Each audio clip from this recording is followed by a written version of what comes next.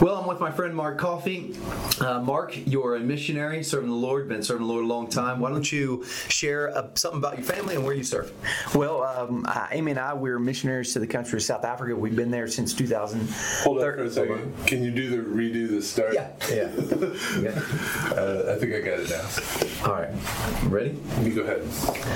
Well, I'm with my friend Mark Coffey. He's been a missionary for many years. Mark, why don't you introduce yourself and tell us where you're serving? Well, my wife Amy and I, we are missionaries to the country of South Africa. We landed there in June of 2013, so we just passed our 10-year mark. And we went with 5 children, and now we're down to just 1 there on the field with us. So we're thankful for our children, but going from 5 to 1 was definitely a drastic change. Now, prior to South Africa, you were also a missionary where? Yes, when my wife and I were married, we went immediately to Peru, South America. So we were missionaries there for 5 years. Amen. All right. Mark, it's a joy having you today, and so that our friends that are watching this and can know you more, they probably already know you, but for those who would like to know you a little bit more, how about you tell us some of the different ministries? You serve with a missionary team there, and so tell us some of the different ministries that God has in South Africa. Well, we landed in 2013, and when we landed, we started a language school, learning the Xhosa language, and we did that for 2 years, and then after that, we had an opportunity to start our first church, New Life Baptist Church, which we started with one of the young preachers, Sipa Bonga, and he worked as my assistant, and we started that church. And then from that church, the Lord's blessed, and we've sent 2 guys out. Kona Nwamba started in Kantla Baptist Church, and then Vumalwano Johnson, he left to start Lighthouse Baptist Church, and Pastor Sipa branched out as well, and he's pastoring both New Life Baptist Church now and Vision Baptist Church. All right, amen. And there's a camp ministry, and yes. Why don't you tell us a little bit about the camp ministry? Well, in 2017, we had a burden to start a camp ministry, so we came back to the States during our furlough and raised the money to start Camp Rhino Christian Camp and Training Center. And we started in we bought the property in October 2018, had our first camp in December that same year, and then since then, we've probably seen over 300 young people come to know Jesus Christ as their Savior. Praise the Lord. And from that ministry, just because of the space, and we had some young people in our churches that were struggling in their home life. We had one kid, his mom passed away, and he was just bouncing around the township in the different houses, feeding people's animals, just whatever he could do to feed himself.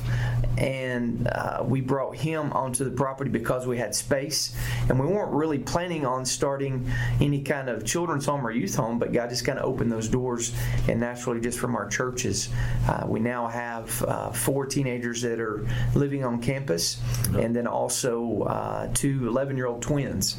I at first said, hey, we're just going to keep it to the older teenagers, and then the Lord brought in these 2 11-year-old boys.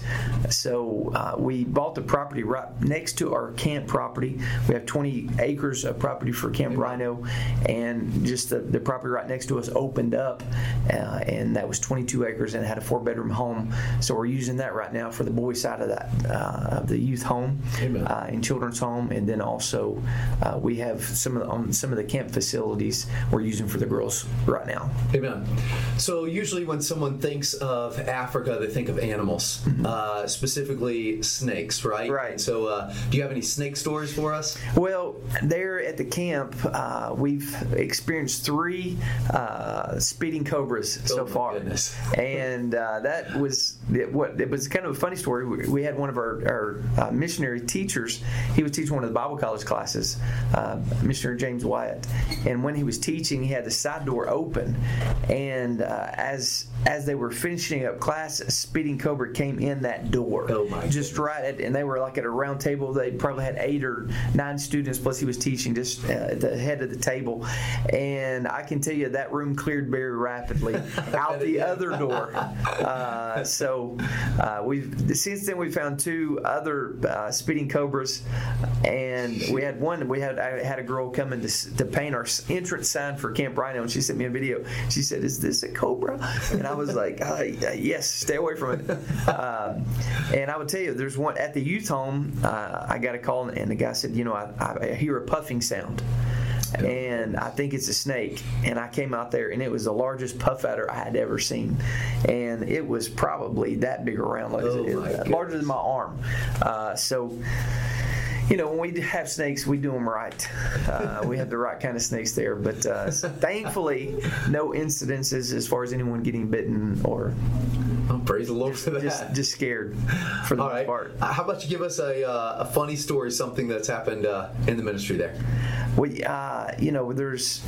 I have an opportunity. Of course, I serve as the Africa field representative, and I was trying to think of some funny stories. And one of the funny stories, I was there in Burkina Faso, and when I was teaching there, all of a sudden I was at Dallas Brown's church, one of his churches, and while I was teaching, it was like an outside door, and the two boys on the very front row, they completely fell out as far as asleep.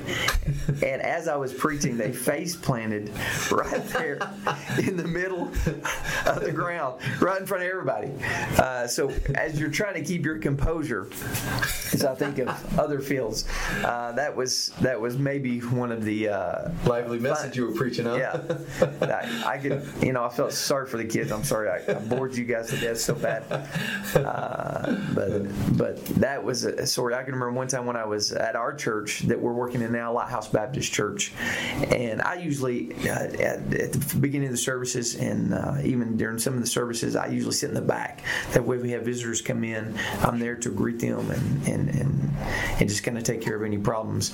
And one day I was sitting up against the back post of the church, and while I was sitting there, I felt like something was crawling in my hair, and I reached back and I come, and my hand was full of ants.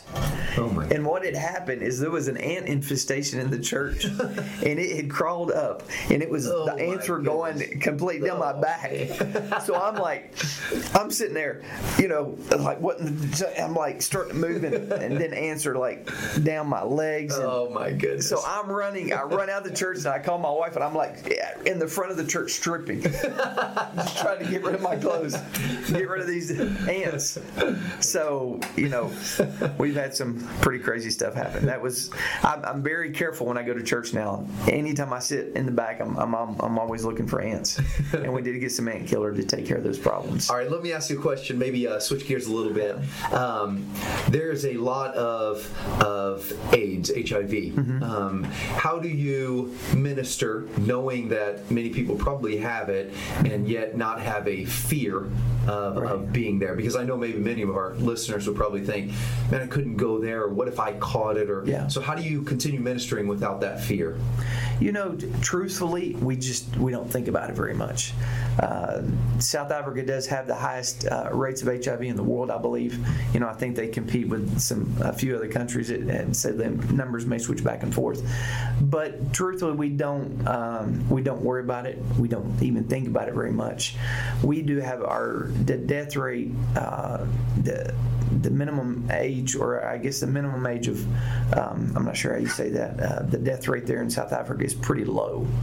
And that a lot of that has to do with HIV. And what will happen most of the time, people will say they died of tuberculosis or they died of meningitis or something like that. And what had happened is the HIV killed their immune system and they died of something else.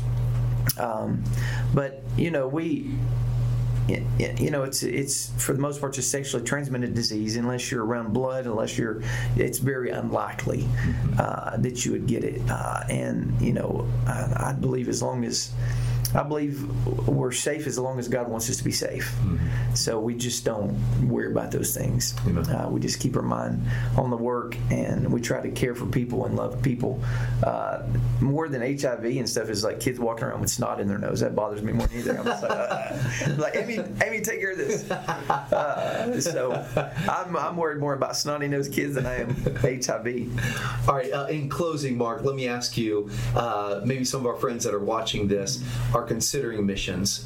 So maybe give them a challenge to missions in general and towards South Africa. I was just talking to a young guy yesterday, and he was talking about, I'm just kind of indecisive. And I said, for me, in my mind, Jesus has given us a command to get the gospel message to every creature. And I think the world's population is close to 8 billion people. And they say that over half of the world's population have never heard a clear presentation of the gospel. As I think about the command that our King has given us, I'm like, our default mode should be set on to go to the foreign field. And I say the foreign field because I know there's a lot of lost people in America still, but I would venture to say it'd be very difficult for someone to say that they were not within the reach of a gospel preacher. So many places around the foreign field, on the mission field, we can't say there's a gospel preacher there. Right. And we would love to see a gospel preaching church for every 50,000 people, but we're not even close to those numbers. So I'm 47 years old, and I feel like my life has just flown by. I feel like I just graduated from high school, and I know the next 20 years is going to fly by. And I don't want to waste my life on things that don't matter. We have to be focused on living for eternity. We have to be focused on getting the gospel message that people never heard. Amen. Well, dear friends, I appreciate you taking the time to listen. Mark, thank you for joining us today. Thank you for having me. God bless all of you.